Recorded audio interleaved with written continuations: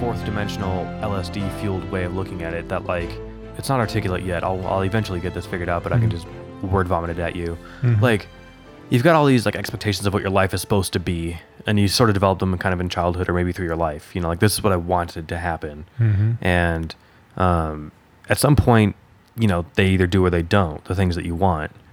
But at the end of the day, you have, you know, assuming things don't go great, you know, like 8 decades to like, you know, be alive on Earth and walk around and see the universe. And if that didn't go according to, you know, the plan that your apish evolved brain came up with, it's like, dude, so what? Like, this was the life you had. And that's, I'm sure there's, you know, a philosophy that covers that sort of, maybe it's Stoicism or something, but it's like, this is how your life was. And, you know, what is that a big deal to? Maybe is what this is getting at, right? Like to yourself, but then just have your goals be what you have. Yeah. Maybe that's a lot easier said than done. I kind of see what you're saying, but there's also, if your goals are just do whatever happens, then you don't end up striving for the really big things that you wanted, right? I don't know if that follows. I could see how it's a super tempting way to walk into it. Like, I think having an ambition is actually really kind of cool and very frustrating too. I obviously am not going to be getting this novel I just wrote published the traditional way. So I've come to my peace with that. And maybe that's part of what's been fueling all this too, that I got to start all over with another one now. But if you're just like, you know, I'm just going to do whatever and live my 8 decades here, I feel like it's cool to have like something big to grow for, you know, to really drive you. I like people with that fire. And I do too. I think maybe I'm not expressing it well. Like I said, this wasn't articulate because I'm not anti-ambition. I'm very pro-ambition. I think it's great to have big projects. You know, like I want people like Elon Musk to be like, you know what, fucking Mars is going to happen. Yeah. I don't want him to be like, you know, it's not meant to be or whatever, right? What I want is like, first of all, I don't know what the process is exactly like, but maybe, you know, I'm not sure when it's time to give up and self-publish or sell it yourself or whatever. But, you know, that doesn't mean that like that can't happen for you, right? Right. But say something that, you know, you wanted to happen, but just it didn't work out. Like something that, you know, could have happened but didn't, you know. And so like how long, I don't think this is tearing her up, but just now going with hypothetical, imagine she, you know, this is like 2 or 3 years, she's still upset.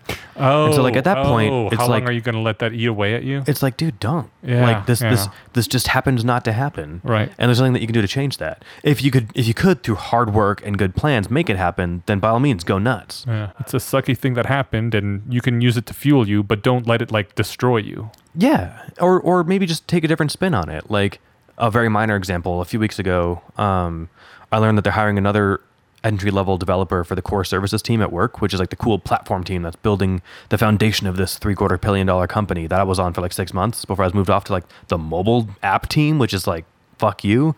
Well, so I was kind of butthurt about it for a little while, and then I learned they're hiring another SE1 for that team. Okay. And I'm like, what the hell? Yeah. You know, I know more than they do. I've been doing this for a while, and I know what they've been doing over there. It would take a lot less time to catch me up. Yeah. What makes this noob better than me? Right. And I was kind of bitter about that for like 2 hours, maybe most of a day. And then I was walking across the bridge back to my car, and I was like, you know, why am I bummed about this? You know, in a couple of years, I'll look back and be like, oh yeah, I was not selected to go back to the cool team at the first development job that I had. Like, how big of a deal is this really? Yeah. Now, I didn't take that to be like, you know what, things are just going to happen. I don't need to try. I'm going to take a back seat. I still want to get awesome. I still want to be really good at my job and be you know, for the goal of like A, making a fortune, and B, you know, excelling. I'd love to be, you know, like there's a 25-year, or I think he just turned 26, and he's a senior. I mean, his dad's an architect, so like he's been around this as a kid, but like software architect. Yeah. Okay.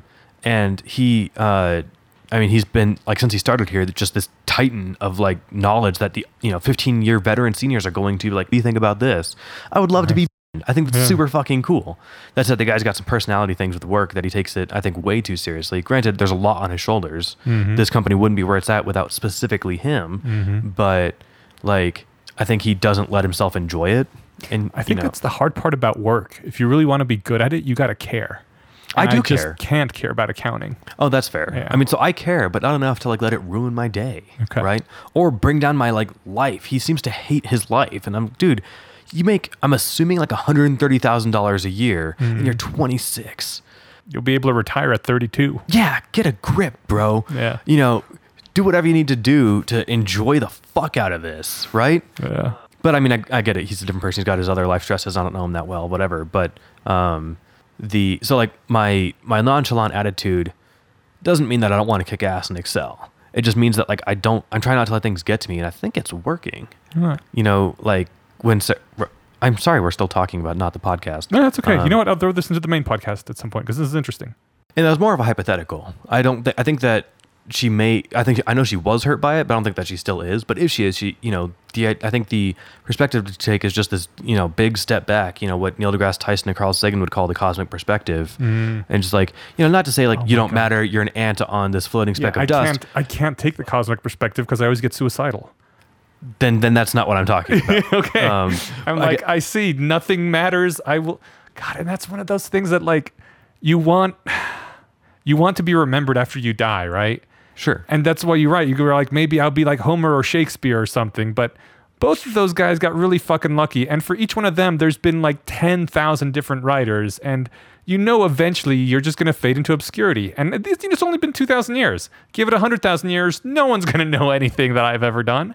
And it's like, so why bother with anything at all? So you and I have two solutions to that. Well, one is to not die. Yes. Then you can continue to be productive and contribute to society. That's right. And just enjoy stuff. That too. But I guess that's another part of life that's nice. But the other part, I think, is like, not to worry about, like, not to not care. And by the cosmic, maybe the cosmic perspective wasn't the right way to think about it. Because that's not, I think the constructive, like, things still matter. Mm-hmm. I'm still, I still get, annoyed in traffic or something, but I don't let it overtake me, so like when we went to go visit my sister in the hospital, when the first night that she was in there, we could go last Wednesday. We got there I didn't know if we were supposed to go up or not. So we just hung out and talked outside for like an hour. And we talked a lot about like, the possibility of one of our family members dying or something. And, like I've historically expressed a very terrified and kind of kryptonite attitude regarding death. And, when I was talking about this, Rachel had said, oh yeah, I thought, I've thought about this before about how, this might impact you. Like a couple years ago, my grandma had some very minor surgery. And, it was just one more thing, she's in her 80s and other things are going wrong and they fixed it. And I kind of came home and I was pretty upset that, one of these days they're not gonna be able to fix it. And it's going to be eventually she's going to die. And that's hard for me to say, but I can actually say that sentence now. Whenever this was, I just told her, like eventually it's not going to be a surgery that we're going to go to. Right. So like, damn. Well, I mean, it sucks and it's, it's terrible. I'm not resigned to death. I think it's still the worst thing ever and no one should ever have it, but, in their lives or to themselves. But dude, I'm still terrified of getting old. I know that at least 2 or 3 times a year, something happens. Like just a few days ago, I slipped on that third step right there. And, still young enough that I managed to just jump down on the ground and catch myself. But I'm like, dude, if I was old and 80 and didn't have this ability, I would have landed on my ass and broken a hip and possibly died. And just, even if I wasn't died, I would have been crippled for the rest of my life. And like, fuck, I'm going to have to be so much more careful when I'm old like that. And not looking forward to that whole process. I'm not really coping with that at all. Yeah. I think I'd rather, by not coping, I mean, I'm not even considering it. I'm old enough to where like I've had lasting damages from injuries, which is stupid because we're young and virile. That shouldn't be the case. All right. But when you're 80, you'll put a banister on your stairs or what do you call it? A guard. So like, and I mean that in a literal and metaphorical sense, right? You can set life things up to be more careful. But I'm also strongly suspecting that, and we'll talk about this, I think, with David in a couple of weeks. The future is not going to be like now, probably. I don't envision a future where I get old and decrepit. One way or another, I don't see that happening. Okay. I see us either all not being in meat suits. I see meat suits lasting forever, being super safe or regenerating, or I see the world on fire. Like, those are, I think, the 3 most likely outcomes in various different outcomes. Right. So, like, the idea that we're still going to be working 40-hour days and, doing all the things like we do now in 50 years blows my mind. I think that's extremely unlikely. I don't know. I mean, I also think, I can't put a likelihood on it because while I agree with all the things I see about basically how the tech singularity is coming and we're going to be replaced if we Augmented. Or augmented, right? I remember my childhood as a Jehovah's Witness, as I guess I've mentioned every now and then because it was such a major impact on me. But one of my things that happened to me as I was leaving the faith is the Jehovah's Witnesses first predicted the end of the world in 1914, and then again in 1975. And the entire theology is one of the entire world is going to change drastically within our lifetime. So you've heard this spiel before. Yeah. And so, I mean, I knew people who in 1975 thought the world was going to end. And I saw, as I was leaving the faith, a little business card that was being passed around by like atheists, you know, as a, I don't know, a gotcha or whatever. But it had a little check mark. It had a little checkbox. And next to it says, I am 10 years old. I believe that the world will end in my lifetime. Then it has another checkbox below that. I am 20 years old. I believe the end of the world will end in my lifetime. And it says, as you reach the birthday, check it off. And it went all the way down to 100 years. And it was like, now just imagine all the people that if they had this and filled it out would have, you know, fully filled out cards and died. And I kind of feel like this is the same. I have emotional echoes of that same sort of thing. That, sure. Like, yeah, I can definitely see the world changing drastically, and I donate money to Miri every month, and I am worried about it. But on the other hand, I'm also remembering that there's a chance nothing will change. Once bitten, twice shy kind of thing, right? Right. I don't really know. I mean, you know, people debate about how much has changed and how much we can expect to change. And all I can say is that whatever reasons that the Yudkowskis and Bostroms have of the world have are better reasons that the world will change than the Jehovah's Witnesses have. Oh, yeah. Jehovah's Witnesses have fairy tales. Right. So at the end of the day, these could be deluded, wishful thinking, you know, optimists or something, right? Yeah. But there's also a real possibility. There's for the first time in history, an actual real possibility, right? Yeah. I think Yudkowsky mentioned somewhere in the sequences that, like, try as they might, or no, it was on the cryonics pitch. You know, 200 years ago, humanity could have, or, you know, someone could have spent their entire life trying to, you know, strive for immortality and it would have done nothing because there was just no hope. Mm-hmm. You know, now there's a thin hope, sign of a cryonics. Mm-hmm. So, like, things are changing, and I don't really have the background knowledge or large repertoire of, like, history, either life history or known reading history to, like, draw from, but I get the very strong impression that we're at a new kind of age. We're on the cusp, Sagan talked about this in the 80s, like we are at this turning point in history, and things could be, he said it a bit differently than the point I'm making. He was talking about how the very same technology that we have, I think his phrasing was like, it's as if there was a God who gave us these tools. He's talking about nuclear weapons and nuclear power, who gave us these things and gave us the choice. We could go to the stars and colonize the universe, or we could blow ourselves up and die on our stupid little rock. I'm paraphrasing, but we're at that point now with, like, scientific advancement in history. We can actually do stuff, and the world is in a place where it's never been before. It puts me in this vaguely optimistic hope, but I mean, regarding aging and stuff too, it doesn't have to be a full, intelligence explosion singularity to stop that, right? It could be Aubrey de Grey's, life extension style thing, right? Just continually riding the wave of life extension improvements. And, if that means that I live in a 55-year-old body for 120 years till we get cool new ones, then that's fine. Yeah. Or, back up worst case scenario, or second to worst case scenario, I end up being declared legally dead and hope that at some point I get woken up, right? Mm-hmm. So, I don't know. We'll talk. I think it'll be more fun to speculate about the future. We'll get David. He's eloquent and smart. He'll have something fun to say here, but I don't have... Maybe if I actually sat and thought about it, I'd be filled with dread and anxiety. But right now, I'm just like, pretty sure things are going to be okay. I'll try and take care of myself. Been trying to go to the gym. I've been slacking the last couple of weeks. It's been stressful. But, for the first time, like, really since, like, junior high, I've been working out regularly, which is nice. Do you listen to podcasts or something when you work out?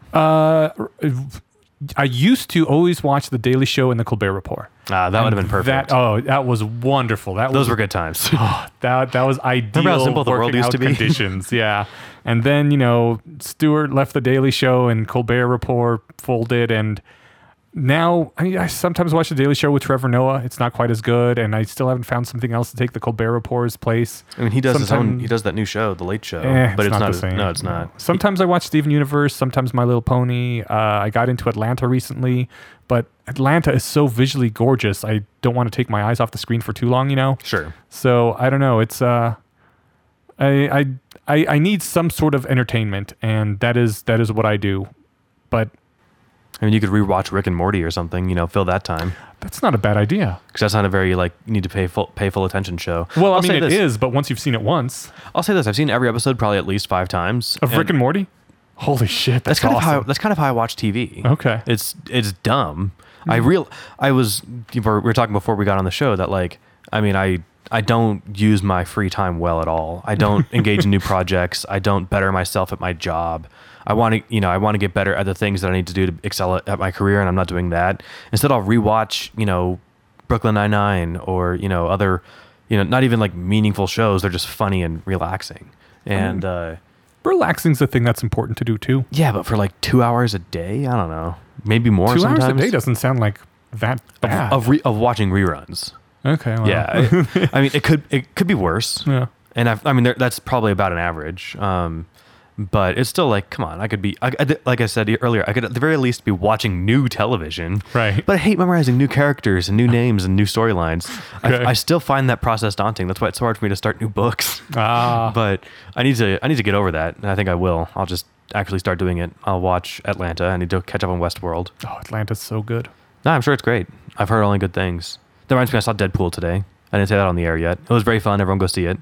Speaking of Brooklyn Nine-Nine, Terry Crews plays a main character in that show. Oh, in Brooklyn Nine-Nine? Yeah. Okay. And it's great. The whole show is outstanding. They're all great actors. They're all great. A lot of them are very funny, like people in other stuff. Andy Samberg plays the main role. But it's just like the level of like writing, like, the straight man of the group, the stern Professor McGonagall style character, just as a kind of a comedic twist. The straight man in the show is gay. And, it's that level of like kind of like subtle, quirky, like jivey humor that runs the whole thing. Okay. So it's like it's vaguely a cop show, but it's really funny, a lot of running jokes and that sort of thing. The fact that it's a cop show also kind of threw me. I mean, it might as well not. It could be anything. Yeah. It just happens to be a cop show. I suppose I can think of it as, in an ideal world, this is what actual cops would be like.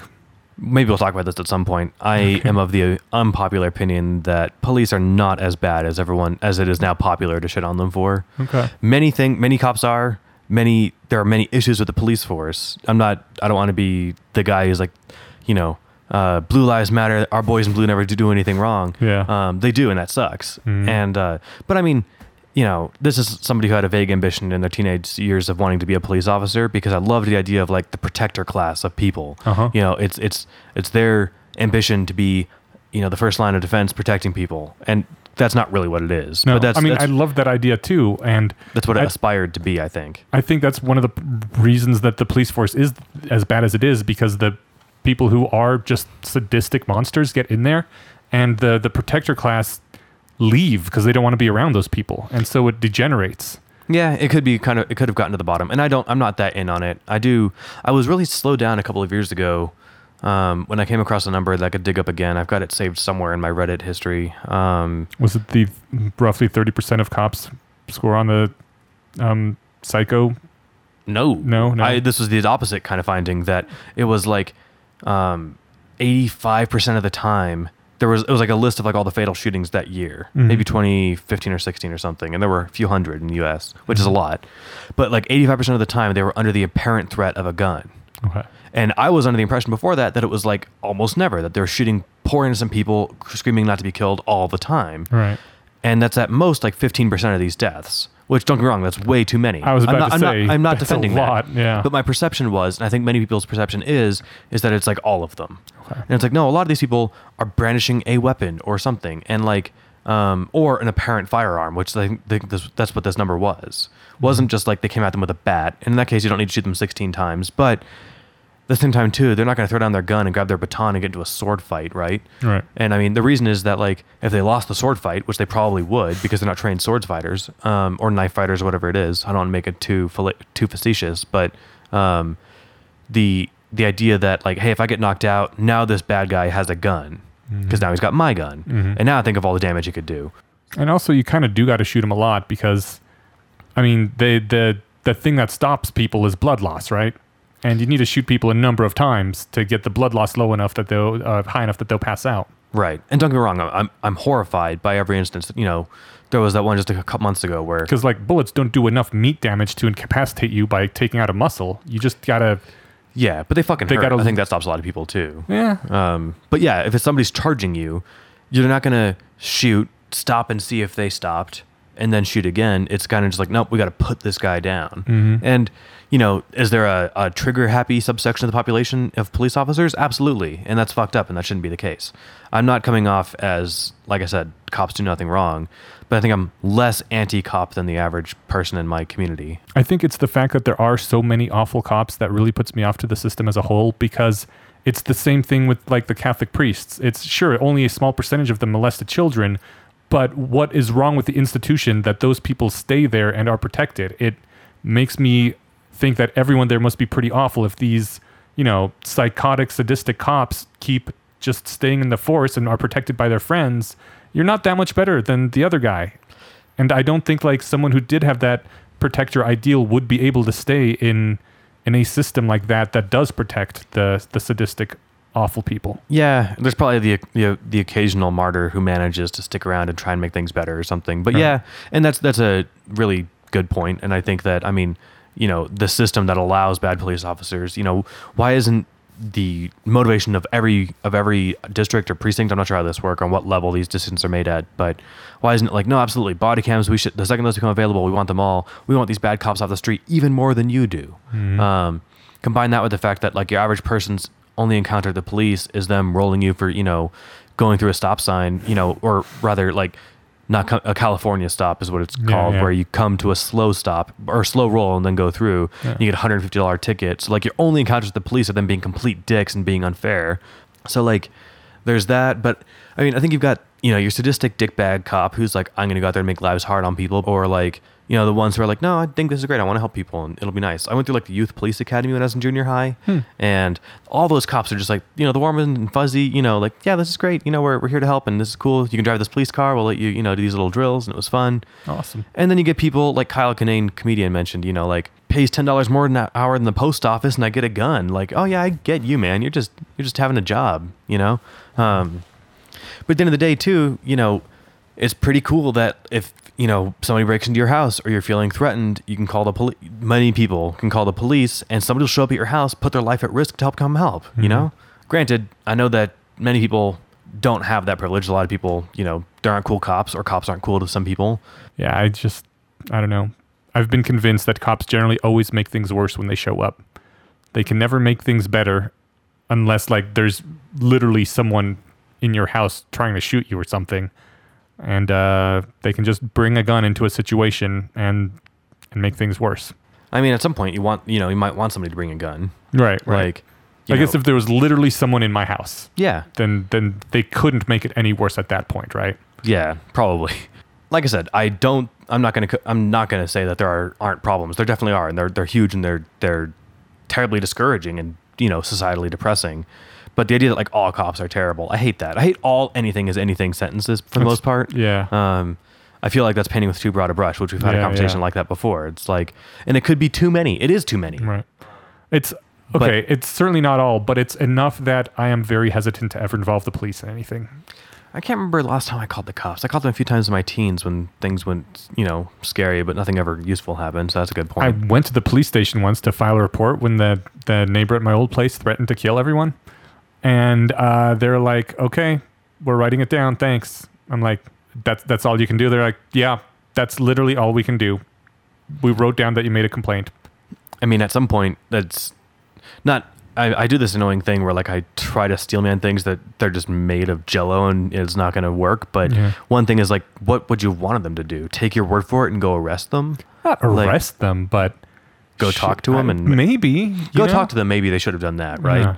I mean, at the very least, if two other people came in a few months with those things, like, all right, now we've got enough that our red tape says we can go do something. Yeah. But you don't want your neighbor, you know, who just doesn't like you because of whatever reason, to be able to call the cops and be like, he's being a dick, and have cops come kick your door in, right? So like, there needs to be some barrier there. Yeah.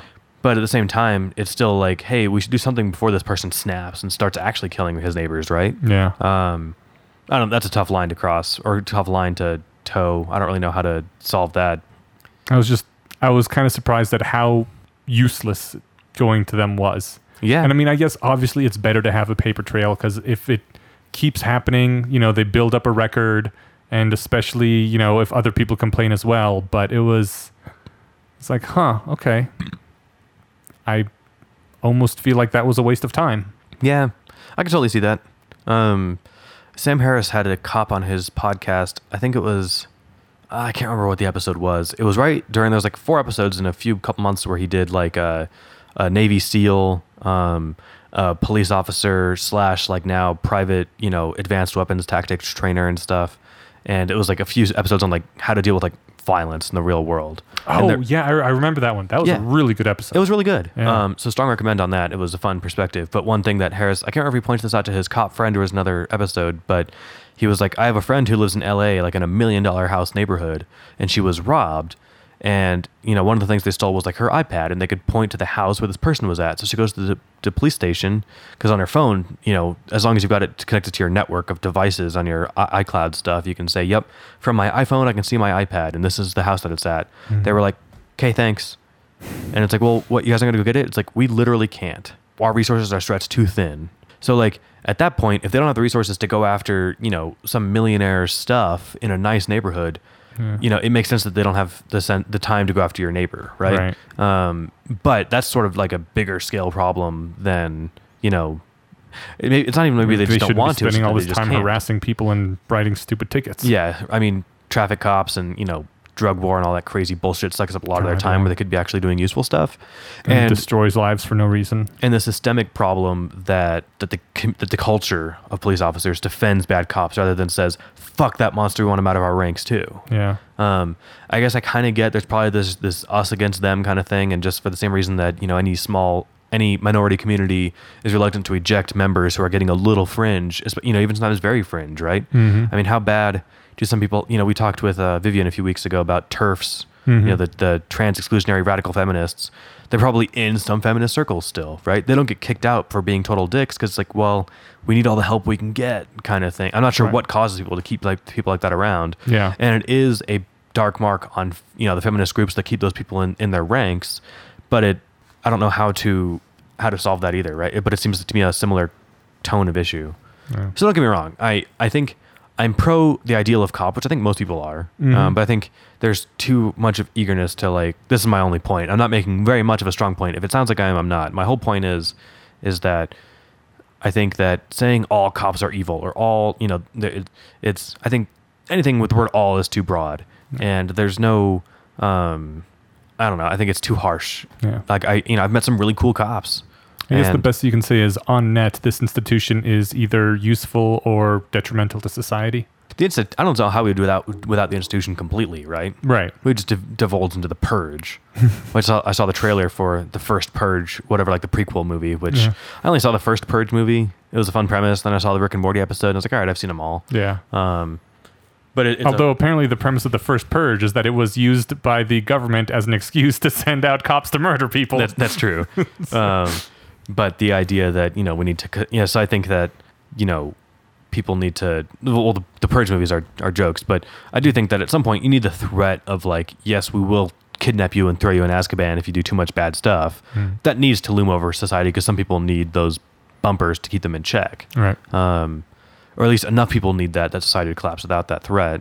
I don't know why this is such a long thing that I got on. I don't know how this started. Sorry. It's all good. All right. Well, that was our weird digression on police and stuff. I can't remember how that came around. So we started digressing with something. Yeah. Okay. All right. Welcome to the Bayesian Conspiracy. You've been listening for a half hour. I'm Eneasz Brodsky. And I'm Steven Zuber. Thanks for your patience. Indeed. We do not have a guest this week because we figured it was a good week just to catch up with, chatting about other things, doing some rat picks, which we haven't done, or RatChat, and things like that. Yeah, this is what happens when we have a guest to like talk to, and we just sit there to keep us on track. Yeah. We're like, so what about that local sports team?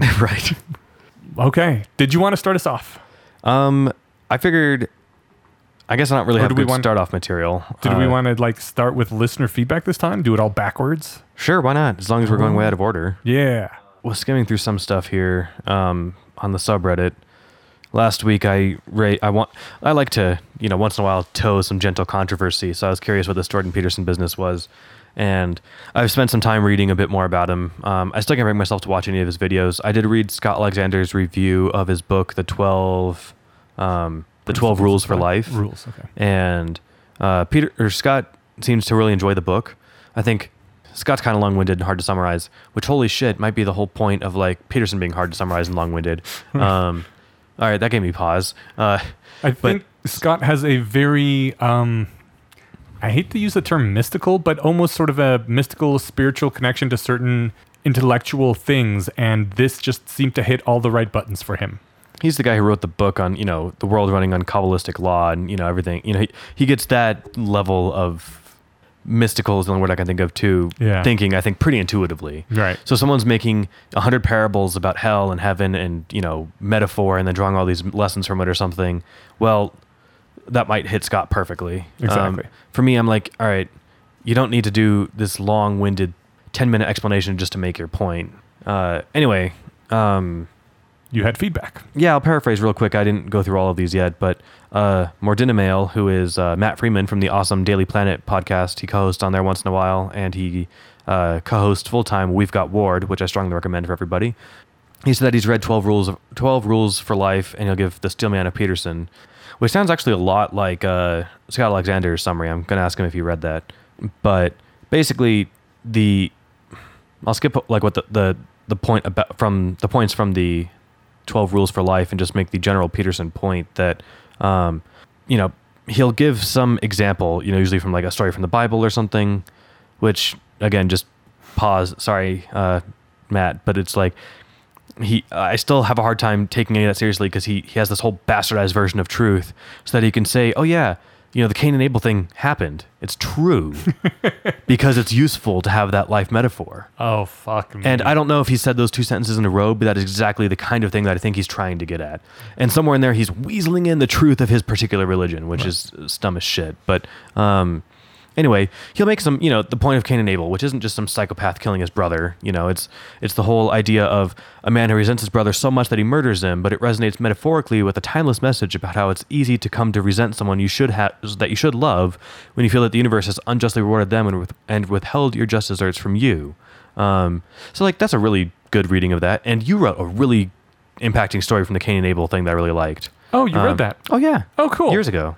All right. Yeah, I never got it published, so I didn't think you'd read it. You put it somewhere? I once asked for feedback. From me? Possibly. It was on Facebook before I had the full writers group. Oh, so maybe it was. Like, yeah, hey, anyone want to read this and maybe help me make it better? Did that ever make it online? No. Oh, well, if it did, people should read it. But since you're hiding it, then they can't. So I thought it was fun. Okay. And it was a different kind of take, but it made which one killed the other person? Cain killed his brother? Mm-hmm. It made Cain's perspective really fun. So anyway, not what Peterson was getting at, and that's a bit of a digression. But well, I'll think about maybe putting it online at some point then. Why not? I think it was good. You thought it was good? Yeah. All right. I thought it was really cool. Okay. Well, it was a different take, but it humanized it and it made it fun. Yeah. So I mean, my since writers never know if what they actually wrote is any good or not, my way of judging it is, will someone give me money for it? And if no one gives me money for it, I'm like, obviously this isn't very good and I should hide it from the rest of the world. You could publish it in your next series of short stories. I could. And then only sell those or something. I don't know. Yeah, but then, it's not that way. No one else read the story and said, this is good enough, I'll give you a few $100s for the rights to publish it, So... Well, I enjoyed it for what that's worth. I know that's free and doesn't you can't pay your mortgage on compliments, but you can't fucking pay your mortgage with writing either. Are you shitting me? You can buy a few dinners. It's just it's just the stamp of approval, Fair enough. Since money is the unit of caring, that is how I know that it was good enough that if someone was willing to part with their hard-earned money to publish it. And so it's not that the money is needed. I have this nice accounting gig. It's just that's how I know it's actually worth something. I don't know. We talked about reading that. I know this is another aside, but that's what happens when it's just the two of us. Yeah.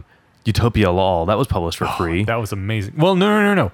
that was put online for free. Strange Horizons pays professional rates for their stories. Oh. Yeah. Okay. Well, I didn't pay for it and I enjoyed it. So Right. But yeah, the author, I guess, made money on it. So that's good. Because it was fun. Yeah. All right. So anyway, last side note before I get back to Matt's comment. He points out that, old stories have a lot of wisdom. Sorry, last aside, then I'll get back to it. I challenge that assumption or that assertion.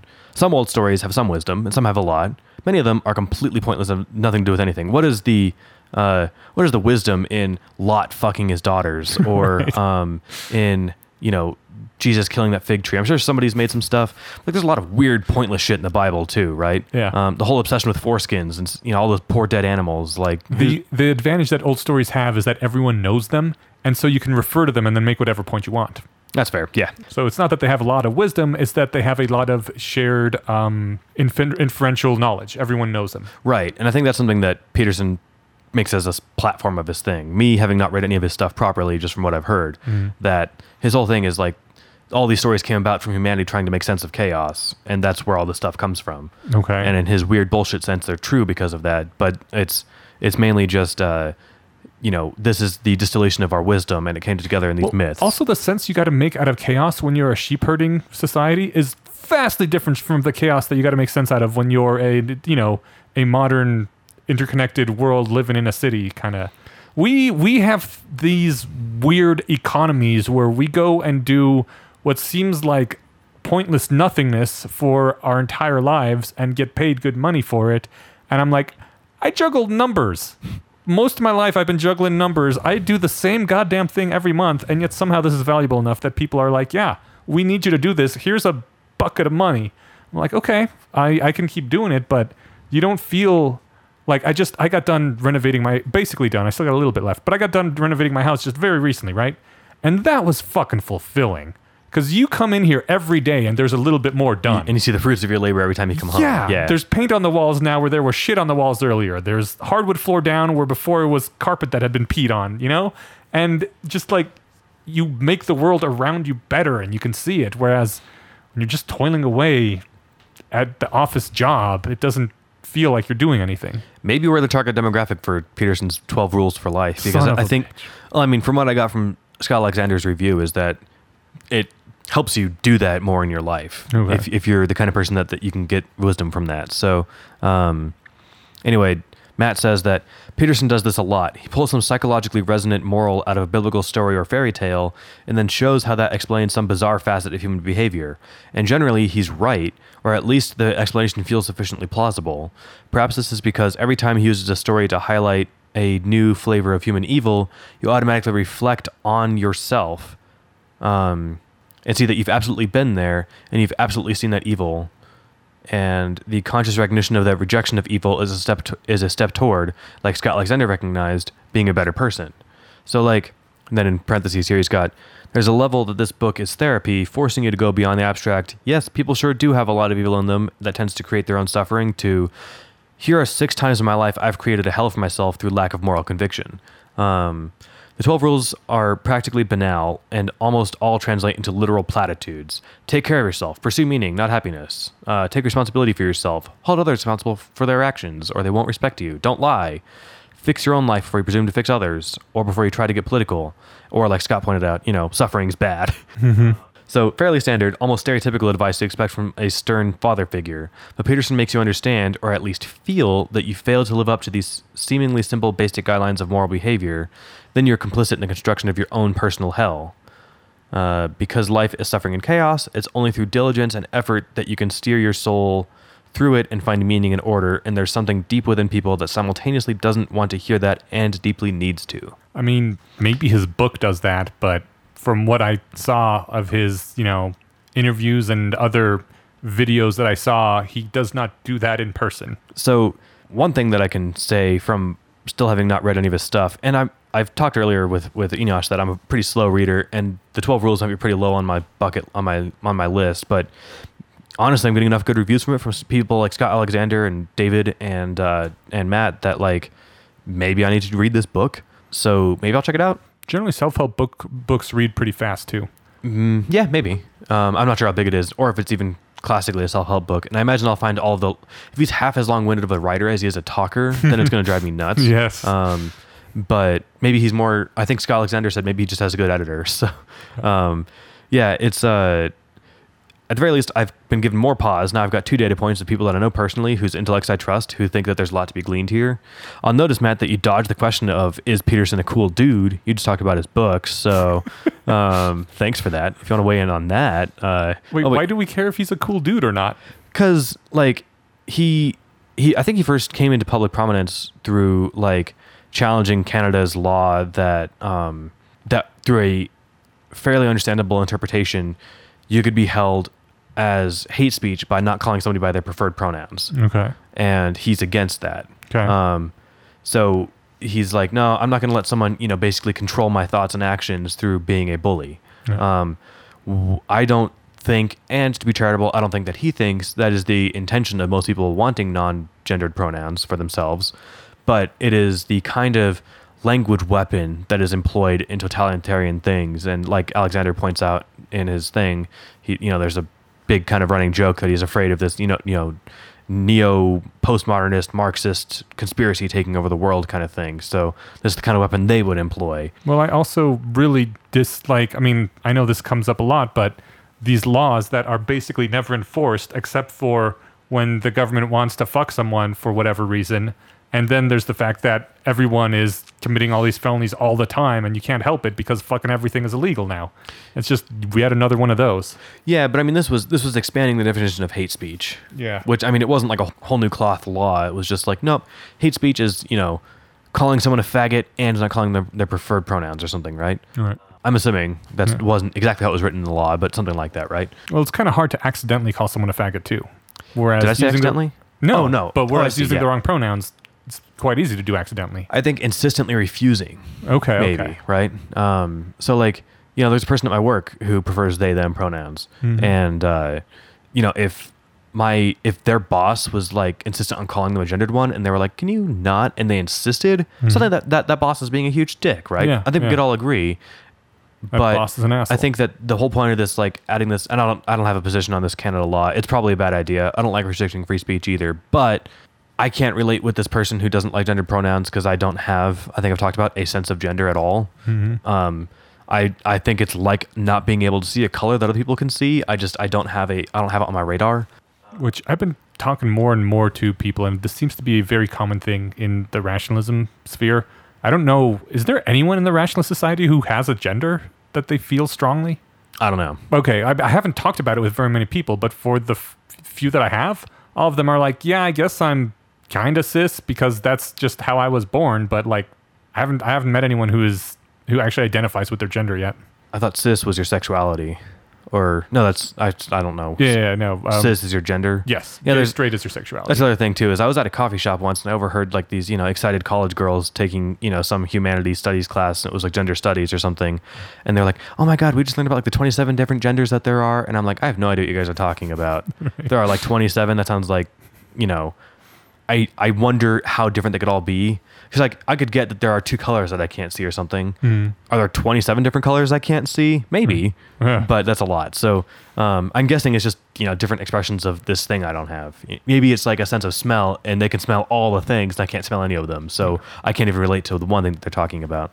But anyway, the other thing with my perception of Peterson. So like aside from the fact that he has, I couldn't find good citations. Although I did find a couple. They were in the comments of the Slate Star Codex post of the review on 12 Rules for Life, that like the university wrote him a letter saying, look, we've had a lot of kids complain that you wouldn't like address them by their by their preferred pronouns, and you're making them uncomfortable.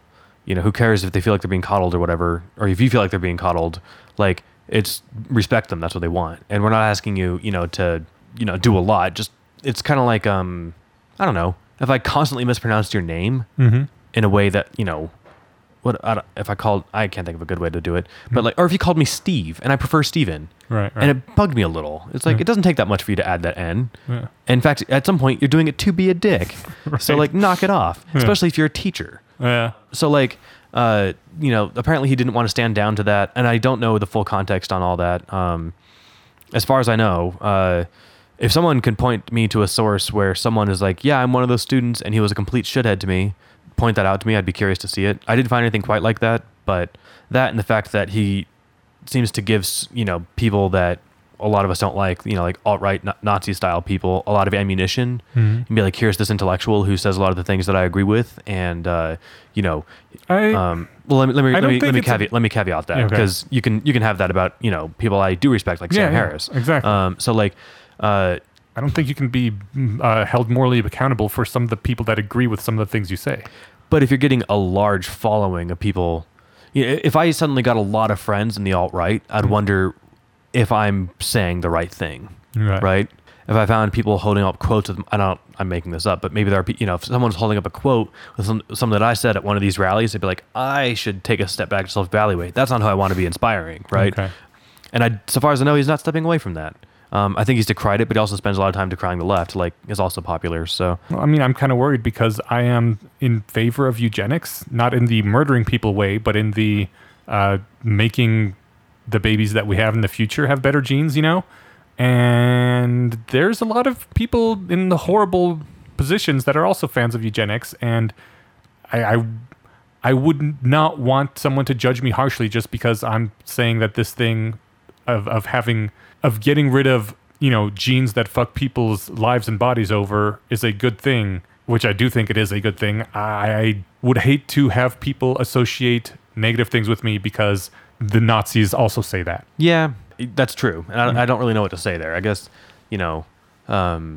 someone could take Harris's criticism of Islam and be like, here's our well-respected intellectual who is also anti-Muslim, and I'm going to run with that out of context. Yeah. I think the hard part is I'm trying to find things in context, and he's also notoriously hard to quote, which I find super annoying. So Peterson? Yeah. Yeah, it's because he doesn't ever say anything that makes it lick a sense. Yeah. So I think I'm trying to read through Matt's comment as we're talking. This next one here, as we're talking, and I'm trying to see if he's defending Peterson or just the book. A little bit. Oh, wait, I do have a question here, Matt. You said that Peterson would never claim that religious people don't do horrible things.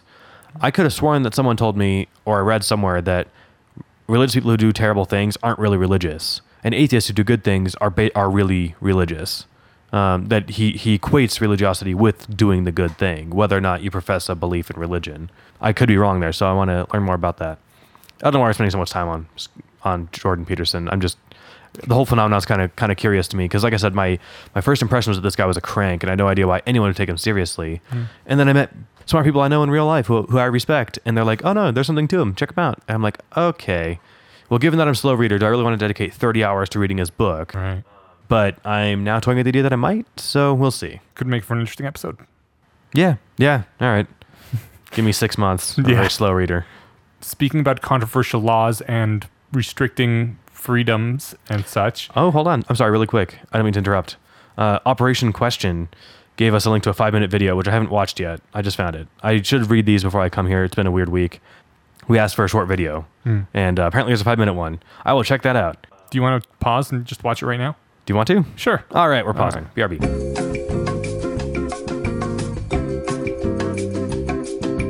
All right, we're recording. We'll link that video. Steven, you have thoughts?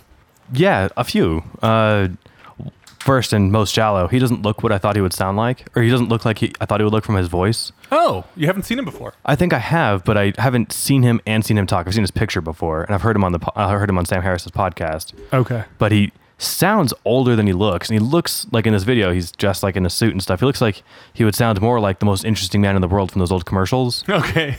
And instead he sounds like this kind of like, old guy. It was interesting. Yeah. That was obviously not the content of the video. Stay thirsty, my friend. Yeah. So the video is basically it's titled "Clean Up Your Room," and his point is that the first thing you can start doing to, like, what was his word for it? Stop doing what you know is wrong and do better for yourself. The first thing you can do is literally clean up your room. Yeah, literally clean your room. It's an expression of yourself. It's your environment, that sort of thing.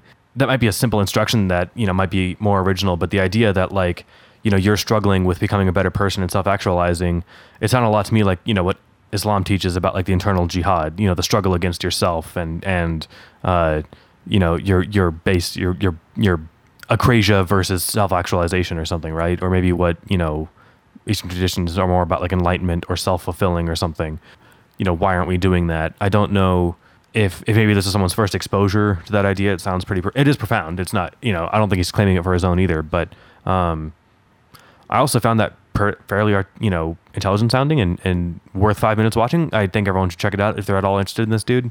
I still don't get the love for him. Like, yes, that's good advice, and I also strongly back it, but I don't see him as like a prophet. I don't know. If he managed to inspire some people to start cleaning up their room, then I guess it was worth it, and it's a good video for them, because I mean that really is good life advice. Literally and metaphorically, to clean up the room, and Yeah, well, start with the literally. Yeah, and the other thing he advocates is, like, in the short video, is to stop saying things that aren't true, right, or that make you feel bad saying it. But again, like Matt was saying, that's really banal, common advice. I guess, like, some people just like his presentation, and if that's what works for you, then yeah, sure, go for it. Maybe the long-winded version of that thing is actually inspiring enough to get you to do it. Okay. Like, I mean, one thing that I've come to realize over the last few years that stopped me from being more successful early on, and like, quote, successful, because I just started I've just passed a year at my first real job, and I'm 28, is like, just stop. In the words of the great philosopher Shia LaBeouf, just do it. I believe he got that from Nike. He delivered it in that flexing TED Talk. Okay. If you haven't seen that TED Talk, don't bother, but watch 2 seconds of it. He just says, just do it over and over. It's very funny. Don't let your dreams be dreams. But it strikes me that there's a certain kind of audience. You told me once that Atlas Shrugged was a very formative and important book to you at the time that you needed it in your life, but you wouldn't recommend reading it. Right. So maybe this is like that. I said people would recommend reading it for Peterson. Like, I don't know how much I could glean from this. Although if Alexander gleaned something from it, I probably could. I'd like to think, unless it goes right over my head. But I could think of people who could literally start in the place of like, clean up your room, and I have people I know who feel disorganized and like they're trying to figure their stuff out. Hey, this might be the kind of book that this person needs. I don't know. I'm not talking about you. No. I'm looking at you and I'm saying it. Yeah, I understand. I don't know. I get the feeling that this is one of those things everyone needs to find out for themselves. And most people, when they find it out for themselves, get a push from some external source, like a Peterson or something.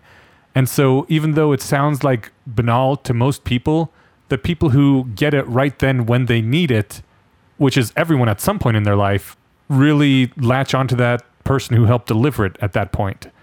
And I think this is another one of those frustrating fucking things about aging and dying, because this shit takes some time to learn. Like, nobody knows at the beginning of their life how to get things done, and that keeping your room clean is actually important, and that getting enough sleep is really important. It's shit that you find out through the long suffering process of going through life and being shitty at things and slowly getting less shitty. And then once you start learning that stuff, you get old and you die, and the next generation has to learn it all fucking over again. And it's this continual treadmill. And I don't know, people say like, well, why don't you learn from your elders or something? I think that is such bullshit. No one in their lives has ever learned anything from their elders. The elders just gave them that push right when they were about to learn it themselves. Like Peterson, and I guess that's good that if he's fulfilling that role for a number of people who don't have anyone else in their life to fulfill it for them. And maybe he's one of those people that like says, sane or mostly good things 75% of the time, and 25% of it is that kind of fringe and like, I wish he wouldn't say that so much. Right. But this stuff's cool. Yeah. Maybe that's this guy. All right. I think I'm moved. I'll at least read more of his stuff and watch some of his stuff. Maybe he has some essays I could read. That'd be nice. But I might actually read this book. I'll put it on my list. Well, I can't put it on my list of 100 books. I will make a point to try and read it soon. Yeah.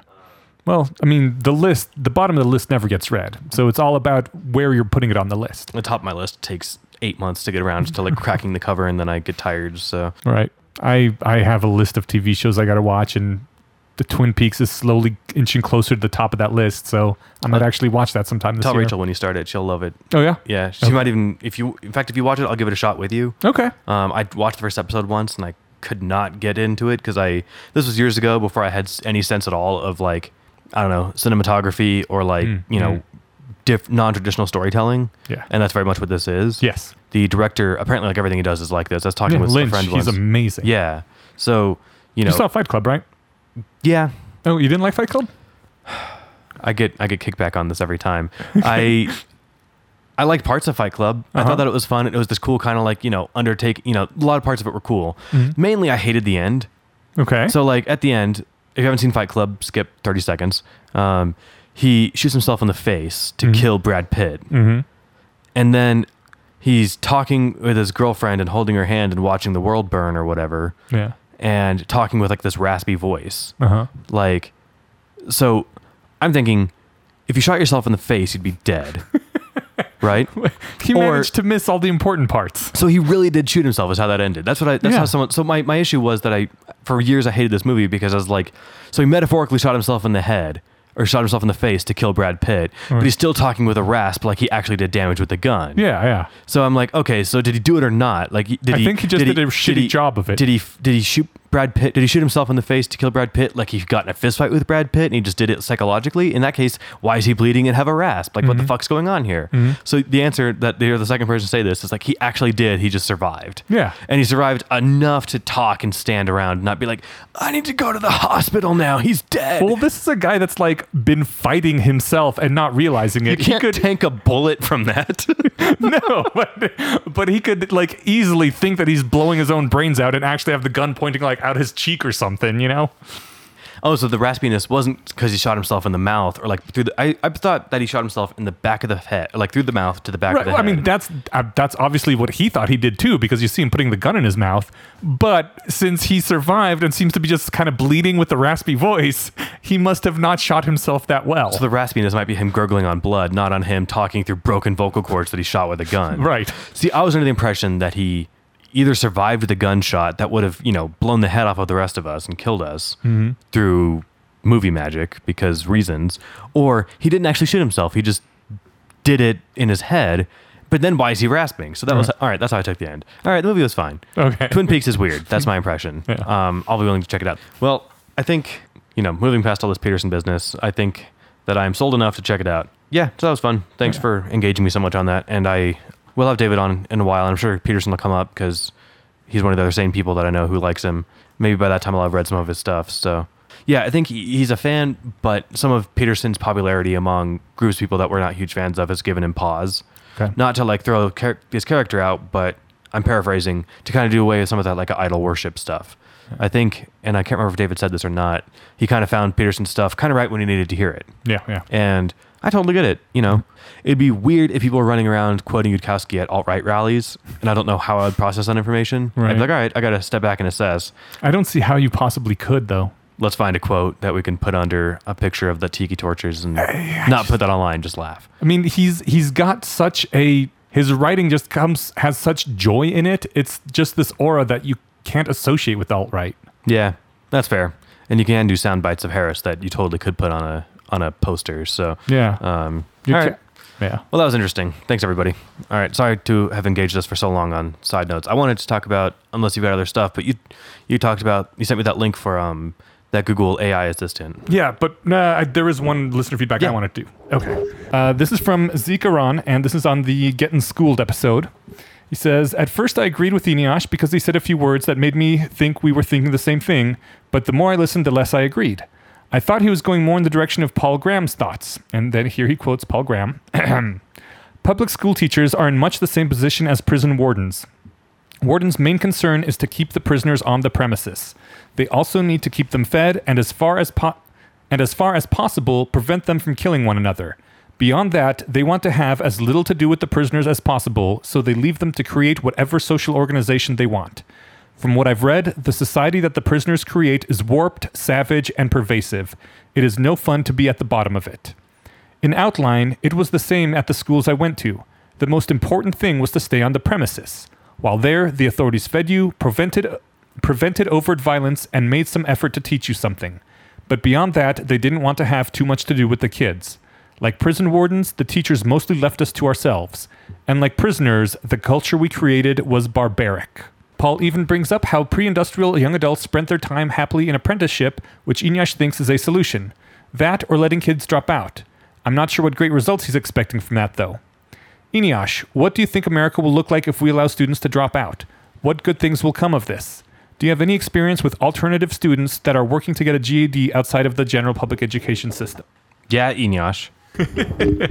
All right, so I read that because I very much agree with that Paul Graham essay, and I think part of the problem, I wasn't feeling very good about that schooling episode when we were done with it because I think I was trying to tackle too much in one episode.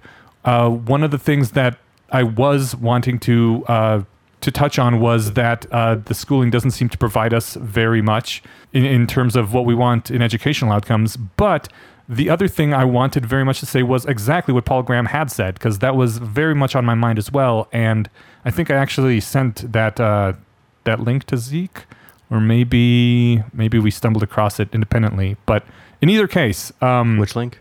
The Paul Graham essay. Oh yeah, that was why nerds are unpopular. Yes, and I read that this week. It was pretty fun. Yeah, it's all of his essays are pretty damn good. But yeah, that was one of my favorites of his in the top 3. And I think I kind of conflated two separate things in that episode, and therefore didn't hit on either one as thoroughly as I would have liked to. And I think I did a disservice to both of them as a result. But yeah, very much of my. And the fact that we had a teacher on didn't help things, because the teacher kind of has a how are you going to tell someone that you're friends with that I kind of think your job is acting a lot like a prison warden and not caring about how these kids conduct themselves? Because I very much had the same experience. That I think this is true in prisons as well, and in old what is it, the court societies of the kings and such, where there is nothing you can do to contribute to society in a meaningful way. So all status is reduced to sniping at each other and pecking and just, who can you tear down and how can you make yourself look cooler? But there's literally nothing you can do of value to make yourself more valuable to society. So it degenerates into these awful social dynamics that are just toxic for everyone. And I think that is a lot of what school is. And the reason I promoted not forcing kids to go to school anymore is because partly that would help with the whole prison warden thing. If you aren't forced to be there, it's less prison-like, and the teachers don't have it as one of their main jobs to keep you on the premises, right? They can concentrate on actually doing things they want to do, like teach people. And if someone is not wanting to be taught, they can just get the fuck out right then. And also, I think it would help prevent this social dynamic from getting going, where kids are bored, they have nothing to do, there's nothing they can do to be valuable, and so they form these awful societies of destroying each other. And that is mainly why I was promoting that, because I was one of the kids that really liked school and liked the learning aspect of school, and I would have preferred it if those people simply were not in school. So I admit it is kind of self-serving of me to be like, get those disruptive asshole people out of here, we don't need them anyway. I mean, a lot of my childhood, I don't know if a lot is conveying the right amount. A portion of my childhood was spent, dodging bullies and being careful around, mean kids and that sort of thing. And those kids probably didn't want to be at school. And if they weren't there, I could have focused a lot more on other stuff. Yeah. I think the kids who don't want to be there make it worse for everyone else by a large amount. Yeah. Which is why I want them out of there. My aunt, who is a joyful and, I think happy and fulfilled person who likes her job, I think that Audrey, was that her name? Yes. I called her Autumn for like the first half of the podcast. I felt like a dick. Audrey I don't think she saw prison guard as part of her job title. No. Whereas I think my aunt totally does. And she's like, yeah, those bastards need to be kept in check, I think is what she might say. Okay. But I preface that she, is a joyful person who likes her job, because that's also true. Okay. But I think she's also like, well, as long as they're here, yeah, we need this discipline and we need to keep these guys in line, because, they're making it hard on all the kids who want to be here. Which, the fact that I phrased it that way, and I think the fact that I can plausibly imagine her or another teacher saying it that way, they're making it hard on the kids who want to be here, kind of illustrates your whole point. Mm-hmm. That, yeah, they don't want to be here. They're making things hard on everybody else as a result, and that's bringing down the whole system a lot. Yeah, and I would like for teachers to get more involved in their kids' lives and actually, want to be involved with the kids and can be a force for social good when there is a breakdown in the society that kids are creating. Yeah. And anecdotally, Because they do try to keep themselves separate. You don't want to get mixed up in the kids' shit, Yeah. But and also once you're part of that society and they can look to you as a normal person, you don't feel as bad getting involved in their lives. It's not like these are the wards that are in my charge that the parents have, entrusted me with ensuring their safety. It's like, these are my friends, my short, dumb friends, but my friends nonetheless. And so I will get involved and help. Yeah. And occasionally there are teachers who do that sort of thing, and it's heroic and it's awesome, but it shouldn't be the odd heroic incident. It should be all the time. I see that. Yeah. And, part of the problem too is, I'm not one of those like small classrooms are better, but yet when it's 30-1 and you as a teacher know the names of 200 students because that's how many you teach a day because they're all running through your classes all the time, you don't have the time to know their life story and help them with every little thing and get rid of their bullies and that sort of thing. But I can say anecdotally, and this probably speaks to the point of volunteering to go to school. When I went to community college before I went to CSU, and at both of those, and it's, I think even more so at community college because there was a much higher percentage of population there who didn't come right out of high school. I went there because it was like a third the price for the same education. And people, you don't get the same esteemed credentials, but you get the same textbooks. And that's my pitch for community college. If your goal is to learn, you get it for a third of the price, and you can use those credits at a university and get your your bachelor's or whatever. I am more and more under the opinion that college isn't there for what you learn; it's for the connections you make, which is why you probably want to go to the more expensive ones And for the credentials. Well, and for the credentials, you get to but I mean, letters, you can put your put first 2 years your in name. community college and then transfer. But if you're there for the connections you make, you want to go with where the most valuable connections are going to be. That could be. Because you learn the same stuff in either way, but the people that you're around and that you form bonds with are different. And that is one thing I didn't know about college that I wish I would have known. Like, I stayed in my room and I did studying and stuff. And what I should have been doing is, well, for the one semester that I was actually doing college, what I should have been doing is being out there and making connections with people. Well, for what it's worth, I didn't make any friends in college either. I made like 2 friends that I'm still in touch with, and I also don't do what I studied at CSU. So okay. I can support the idea that my lack of networking didn't do anything for me. But if your goal is to get a job in Denver, going to Harvard, you're not going to make a lot of friends there who probably can get you a job in Denver, but maybe some. Well, if you go to Harvard, you're not the kind of person who needs to get a job. You're the kind of person who needs to know people in high political offices and in the high up in the business world because you are part of the ruling class. Well, I'll pull the brakes on that before I make one other point and just point out that my significant other went to Columbia. Okay. And, is the kind of person who wants a job and, isn't this, high echelon of society person. She went there because on a lark, she applied there and she got turned down from CSU for her master's degree, probably because CSU wants to get out of state people because they pay twice as much. And they do it under the guise of like, oh, we want to bring new ideas in or whatever, but it's really probably about the money. And Columbia said yes. Steven suddenly became really cynical. No, I think it'd be weirdly rosy-eyed of me not to acknowledge that. Yeah, the money probably has something to do with it. It probably has almost everything to do with it, Okay. if not explicitly everything, other than the fact that they can't say it, right? So they have to do just enough beyond, to make paying lip service not seem like a complete, farce. But anyway, Rachel's not the person you're talking about, sir. So Okay. all right. But when I went to, especially at Front Range Community College in Fort Collins, I don't remember any bullies. There are people there who came. I love the feel of a school, of an academy style school, Plato-ish, where people are coming there because they want to learn. Yeah, there was none in college either when I went to college. Yeah, because there's probably jocks and jerks or whatever, but I didn't meet them at CSU either. But they're much more of like the I'm here and I'm 19, let's have fun, and much less of like I'm here to learn.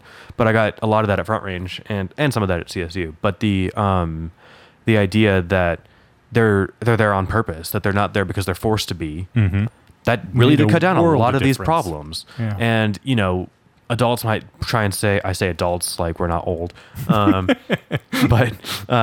the adults who run schools and stuff might be like, well, that's because they're older and they're not going through puberty or whatever. But Paul Graham hits that in that essay pretty well, that, hormones aren't this monster that turns you into, this sad psychopath. It's really the assholes that are surrounding you that do that to you. And I think he's absolutely right. I mean, no doubt, I remember having anger issues in my teens and stuff, and that was probably something with, your body's changing and, whatever. But the voluntary aspect did add a lot. And I wonder what Zeke's thought would be to compare from his primary education to his college education there. Yeah. And if that is really just a maturity aspect, or if they're more mature because they can afford to be because there's less bullies for them to guard against. Although there is something to be said for the fact that maybe it does train people to punch the clock and keep a shitty job that's just as bad as high school. Oh yeah, that part is still definitely on the table. Yeah. And at work you have bullies off. I mean, less overt. I don't get beat up at my job. Right. I don't even really get bullied. Right. But back when you had shittier jobs. Yeah, that's true. But I do work with somebody who has been bullied at his job considerably, to the point where no one at work listens to this. No one will put it together because I know the names of like half my coworkers on my floor, and there's like 100, so no one knows who I'm talking about. They went to HR to report this person because it's been going on for months, and they're like, I get anxious when I get up from my desk and I have to walk by their desk to get to the door. Shit. And I'm like, that is exactly the time you should be going to HR and having them step in and do stuff, because you're describing, workplace harassment. You can't be at work without feeling uncomfortable. That's fucking insane. So it happens. And, maybe the fact that maybe he was bullied in school and that's why he was able to put off, complaining to the teachers for almost a year at this place. And I put that in quotes. Guy's a great guy. He did the right thing. Yeah, the domestication aspect, maybe also keeps you from shutting down at the first sign of trouble. You can just put up and shut up and do your things. So we can't ignore the domestication aspect of it. But as far as making it suck a little less, there's still ways to do that too. So yeah, what did you, if you did it, I might've been skimming the other feedback. The first part of Zeke's question, what do you imagine they would do, the kids who didn't want to go to school? Did you touch more on that? No, I mean, I think it would be better for the kids that are in school. For the ones that aren't, then there's just this whole issue where I don't know what to do with.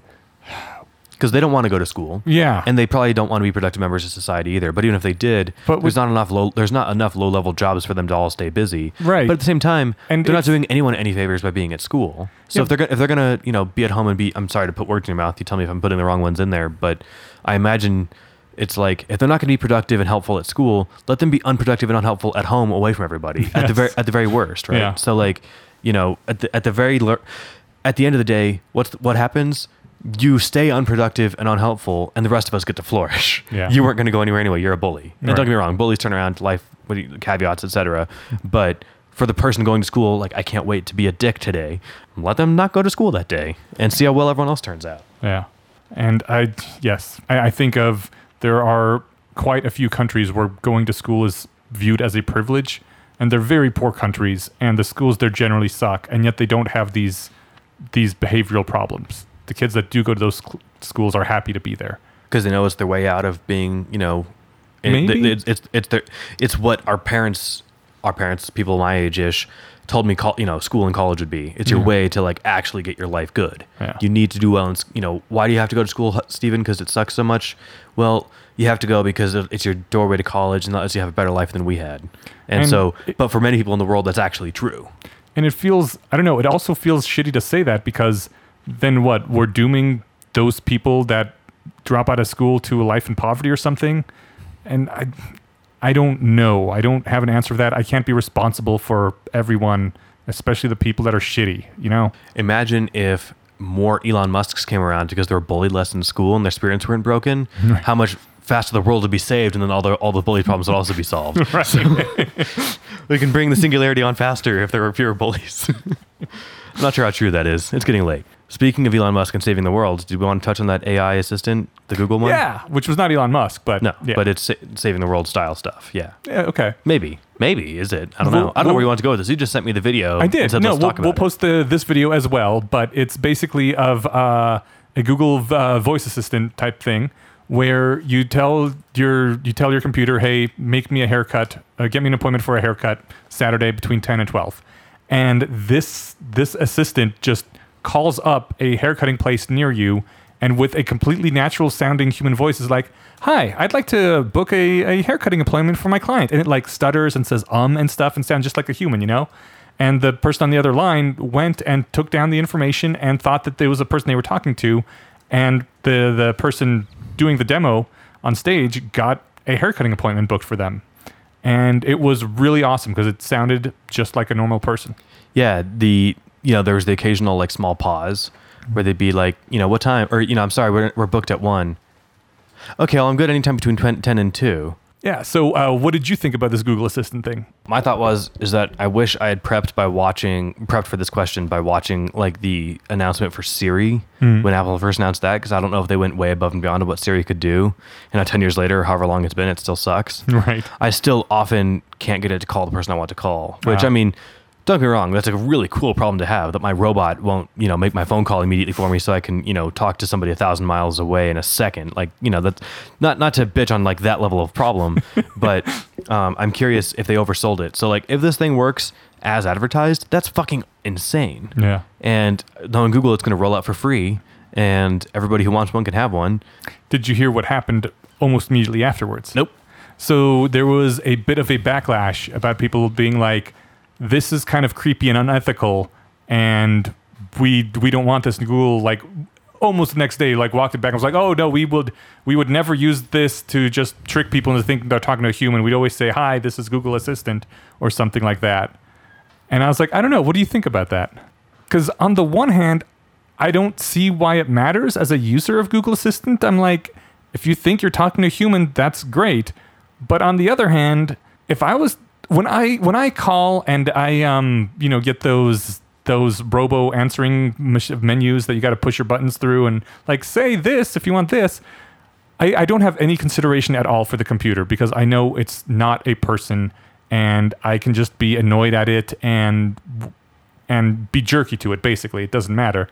Whereas if there's a human on the other line, then right away there's a level of compassion and empathy that I feel. I believe the word Vivian used for it was emotional labor.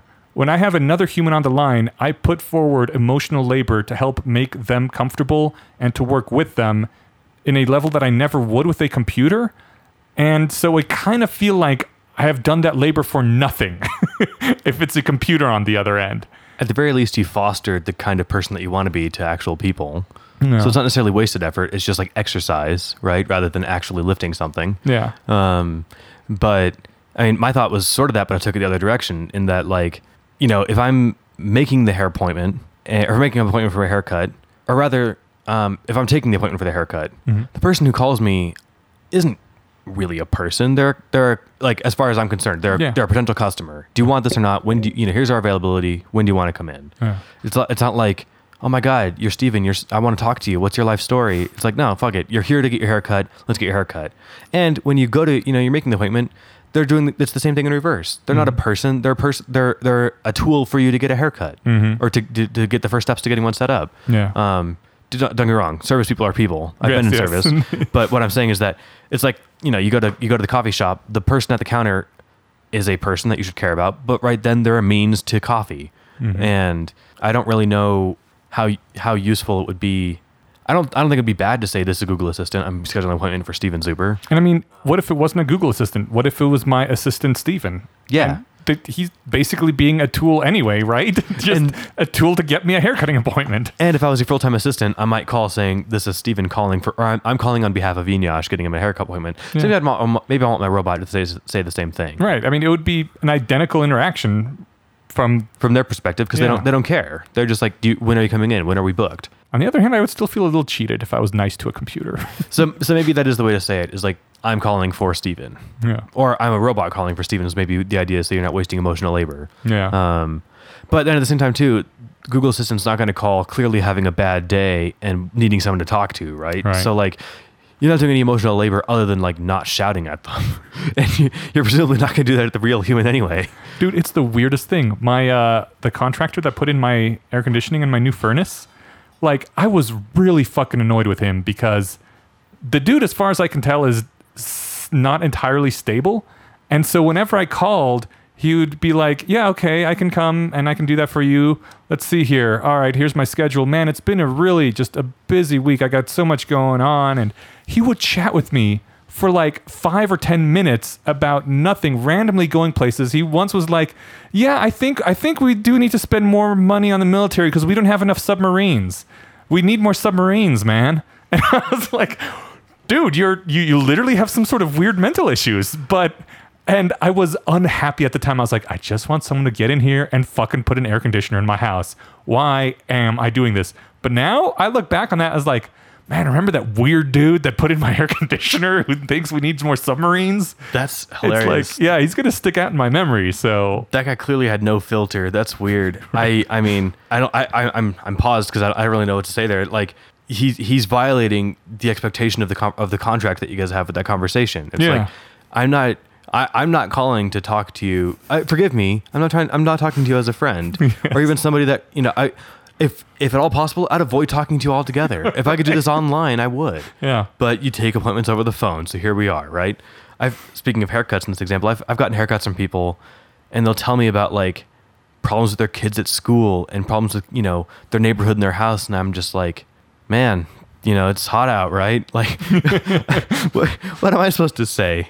It's like, and I do, you know, I think I do a good job. I like to talk, and I like to engage that kind of conversation and be friendly. But at the same time, one or two times it got kind of like personal, and I'm just like, you know, holy shit, like, do you remember my name?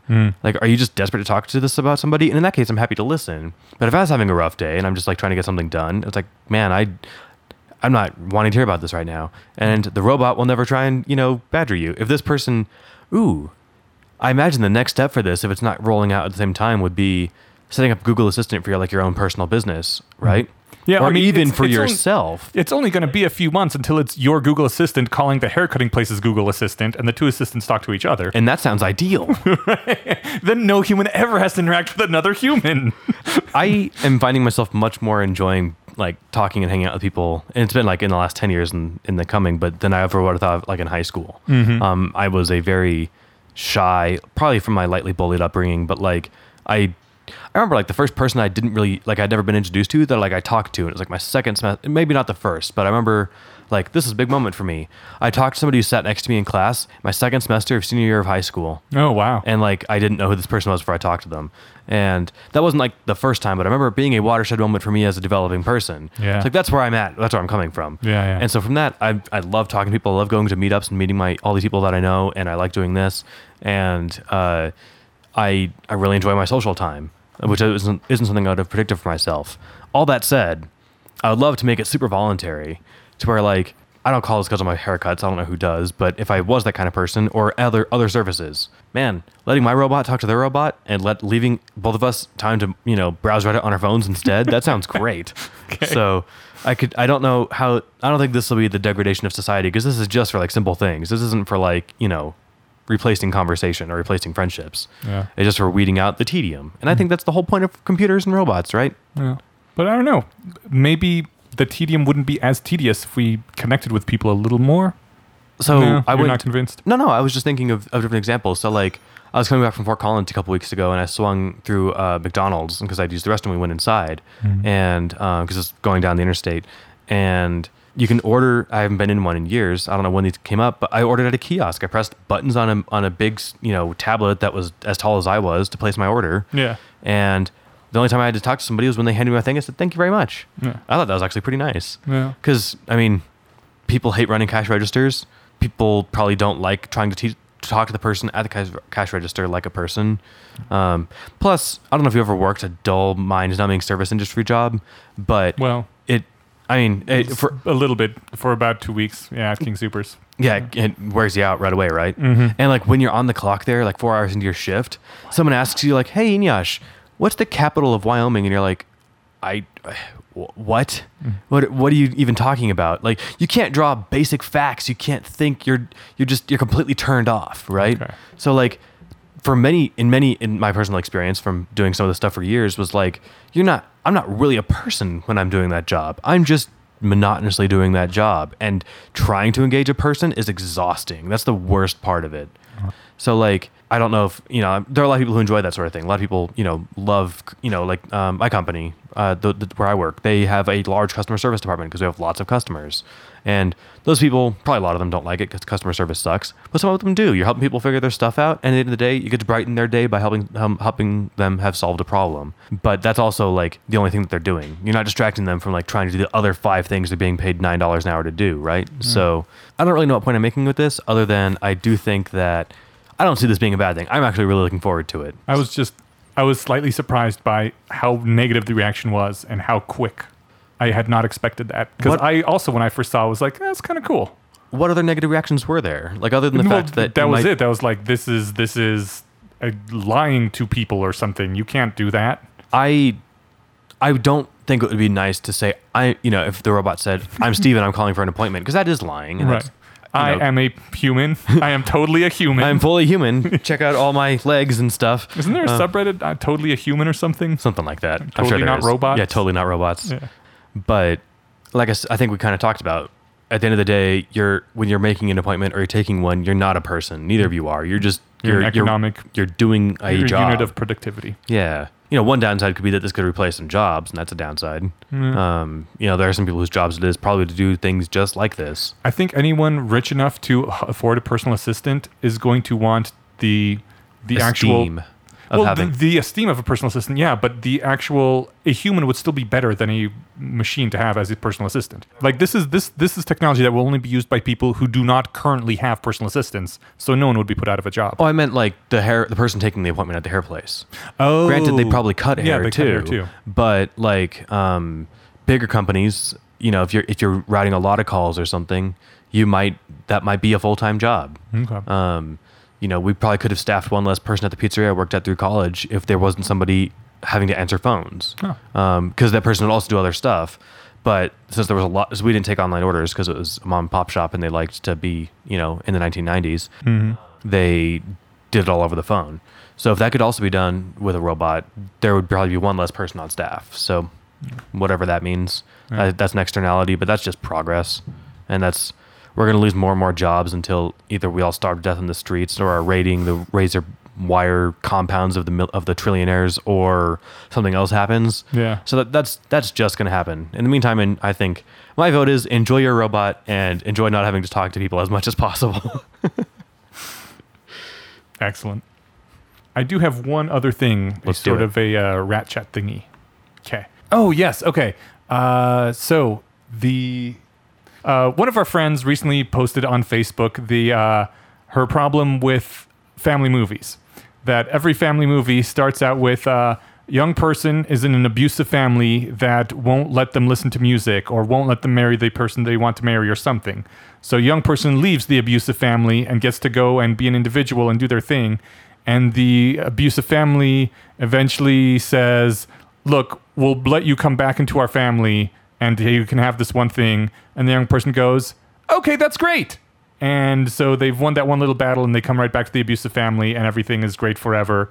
And that's just a horrible moral. Qualifier, family movie, they mean movies about families, or like family movies, like movies a whole family can get behind and watch. Movie a whole family can get behind and watch. I can't think of a single movie that follows that premise other than like Cinderella. And she doesn't go back to the family, does she? The ones that were brought up were Coco and Brave. Oh, I didn't see either of those. Okay, so that's fine. I'm sure I'll take that point as given, but I didn't know this was a common trope. I don't know how, it's moderately common. Hold on a second. I only see superhero movies, so that is not the case in any well, let me go through them all really quick. Nope, none. Okay. Where? With a vague oh wait, shit. No, that doesn't count. Thor 1 doesn't count. His family wasn't abusive. He was being a dick. Okay. All right.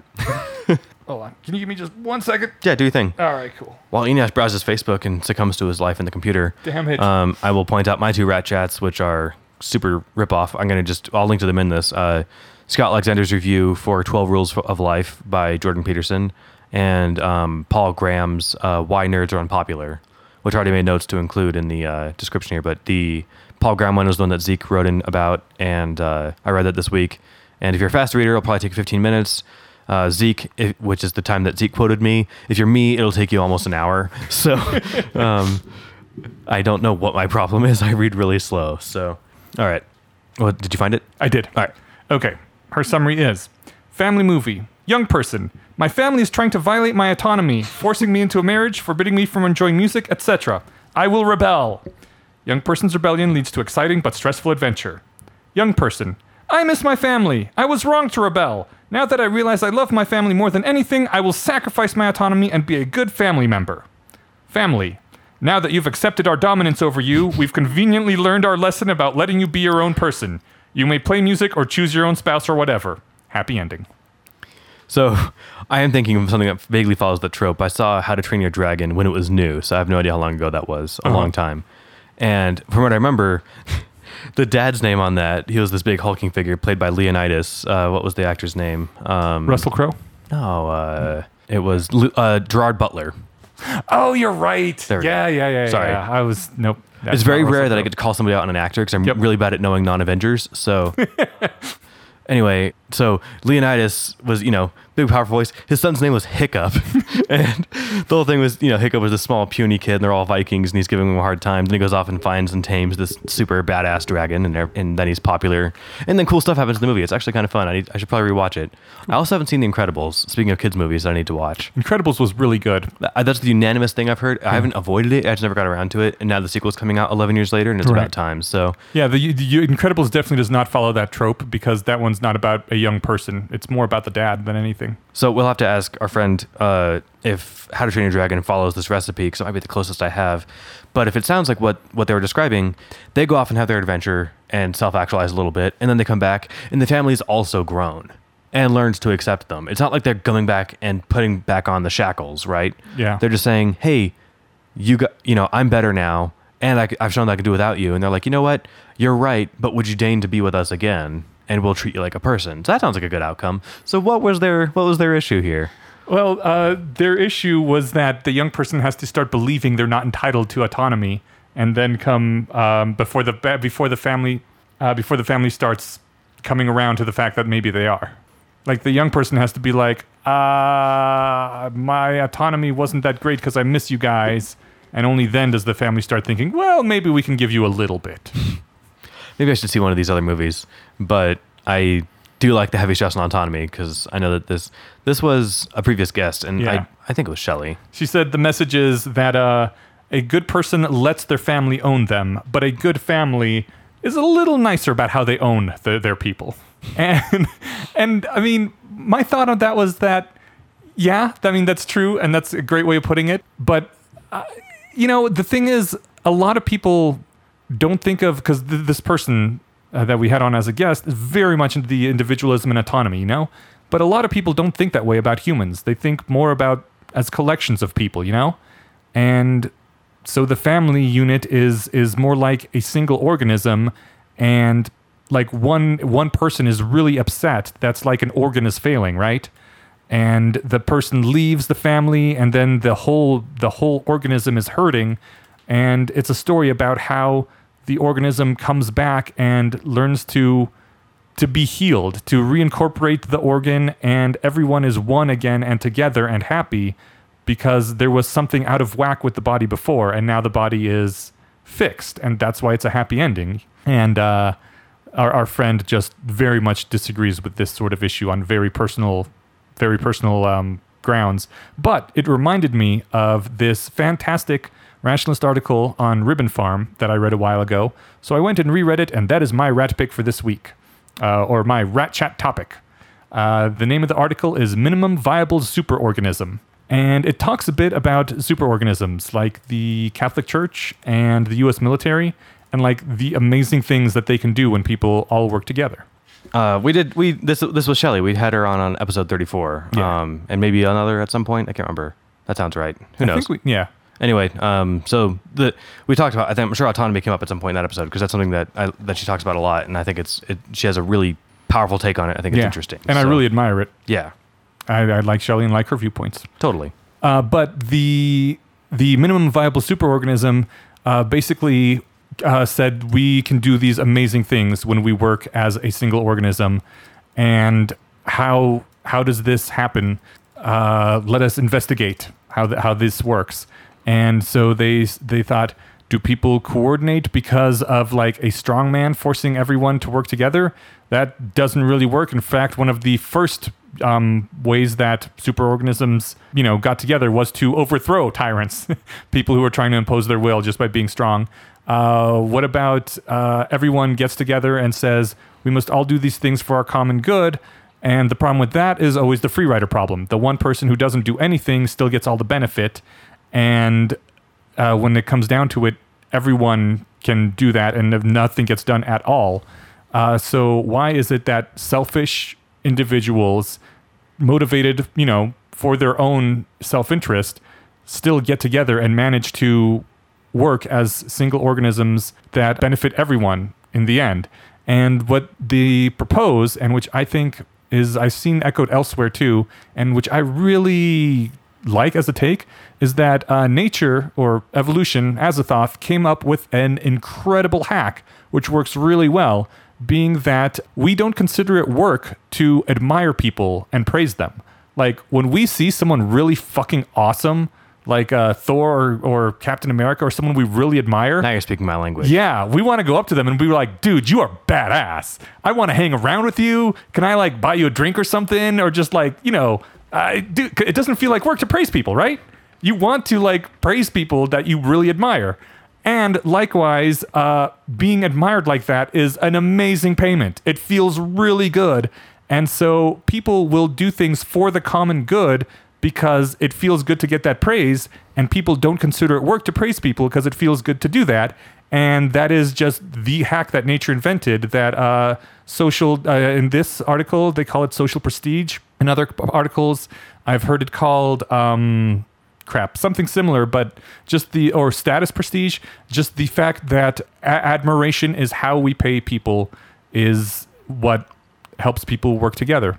And which is also, I think, a reason we should try to focus a little more on in-person communities, because it's really easy to admire people in person, face-to-face. It's much harder to do it over the internet. Well, it's easy to scream it's easy to say it and no one hears it, right? Mm-hmm. So like, we were talking about Yudkowsky earlier, Harris, or some people with Peterson. Yeah. They don't know that you exist. They're glad that you exist, and they're happy that you like their stuff. But like, they don't hear your praise personally. Sometimes maybe whatever, but right. You tell your friends you appreciate them, that you like the stuff they do, like, and it pays them off. They like it, and you get to feel good about being able to express how you feel. Is that what you're getting at? Yeah, there's certain artists that I absolutely love, and who will never know that. And I mean, that's one of the shitty things about writing, is that you basically get no feedback ever. You're like, did people love this? Did it touch anyone's life? I don't know. And that's not entirely true. I have gotten a few emails, and God, I treasure those so much because they are the best. But for the most part, you just have no idea. And that's why I think it'd be better for people to see each other in real space much more often, because then you can, show that appreciation for each other and build those bonds, which I think is how superorganisms manage to exist, and why it's sort of society is coming apart a bit at the seams, because we don't see each other in person nearly as much anymore, and we cannot pay that same praise to each other and get the payment of praise that we used to get if we're just interacting online. Like a like on Facebook or an upvote in Reddit is not the same thing as someone coming up to you like with an admiring look in their eye and being like, dude, that was really awesome what you did last week, or man, thanks for helping with building that wall. It's a great thing the lions aren't eating our children right now. That's true. And the people who slack off, they don't get that praise. So they, there isn't that much of a free rider problem. Yeah, sure, they still get the wall around their house, but everyone's like, yeah, that's the fucking slacker that didn't do anything. Screw him. We're not giving him a beer. And so that the payment problem takes care of itself. I like that. That's something to think about. Yeah. It's a great article. No, that sounds cool. I look forward to reading it. Makes a point about, the mice came up with this great idea in an old story that they could stop the cat from eating them if someone would just hang a bell over the mouse's neck, or someone just hang a bell over the cat's neck, and they could hear it whenever it came up, And then all the mice looked at each other and were like, yeah, but who's going to put the bell on the cat's neck? And no one wants to do that. But as the cat eats more and more mice, and this becomes more of an issue, maybe some young mouse with not much to lose, but really wanting all the glory and potential hot mouse pussy that comes with being the guy who hung the bell on the cat is going to take that risk to, pull it off and maybe be the hero. Probably get eaten, but maybe be the hero. Yeah. All right. I like it. Yeah. So that was my article. We'll link it on the show. Love it. Yeah, for sure. Not my personal article. My article that I enjoyed. Your pick. Yes. You got it. Your rationality chat. Yeah. Chatter. Oh, I should totally also mention the author of that thing as we speak about praise. That was posted on Ribbon Farm by Kevin Simler. Kevin, you wrote a great article. Why do I know that name? He had to beat up 2 burglars that were trying to rob his house while he was left home alone on Christmas one year. He was just a kid at the time, so they made a movie about it. That rings a bell. Yeah. I don't know. That was Kevin McAllister Damn from Home Alone. Which reminds me, Donald Trump was in the second Home Alone movie very briefly. I remember. Did you hear how Stormy Daniels described their sexual encounter? I can't wait to hear it. It was hilarious. She's getting sick and tired of people just constantly focusing on the sex part. And someone asks her, so like, what did you and Donald do? She's like, well... Oh, she spanked him with a Time magazine with his face, or with with a magazine with his face on it, right? Well, I mean, in this particular interview, she was like, well, I asked him, do you want to act out one of my movies? Because that's what most people want to do. He's like, no, you probably act out your movies all the time. Let's act out one of my movies. And so she went up to him and she said, hey, mister, where can I find the room, or whatever Kevin's line was, And he leaned over me and he said, you just go down that hallway, take your second door on the left. Then he turned around and walked away, and I never saw him again. That's amazing. Yeah. And that was his big sexual fantasy with Stormy Daniels. Wow. Right. Okay. Well, I'm glad I know that. I feel bad for not remembering. Kevin Simler was the co-author of The Elephant in the Brain. That's Kevin Simler? That's the one. Fucking A. That was that was him. Well, he's a good writer of things. Cool. Well, I'm glad to hear that he's writing stuff and doing stuff. I liked The Elephant in the Brain. Sorry, Robin. A lot more than like Robin's OG writing. Mm-hmm. Robin is kind of inaccessible to me. It's dense, it's hard, and it doesn't energetically bridge that inferential distance that Yudkowsky does. Yeah. That said, it's full of awesome content, but you have to be like, you have the sense that you have to be as smart as Robin to enjoy it, and I don't have that. So like or you need someone who's really good at communicating, like Kevin Simler. Yeah, it was a good team. Yeah. So sweet. All right. Cool. Shall we thank people? Yes. Cool. First of all, as always, thanks to Kyle Moore, our sound engineer. Shout out to Kyle. What? And would you like to do the thanking of the person this week? Sorry, I don't have it ready.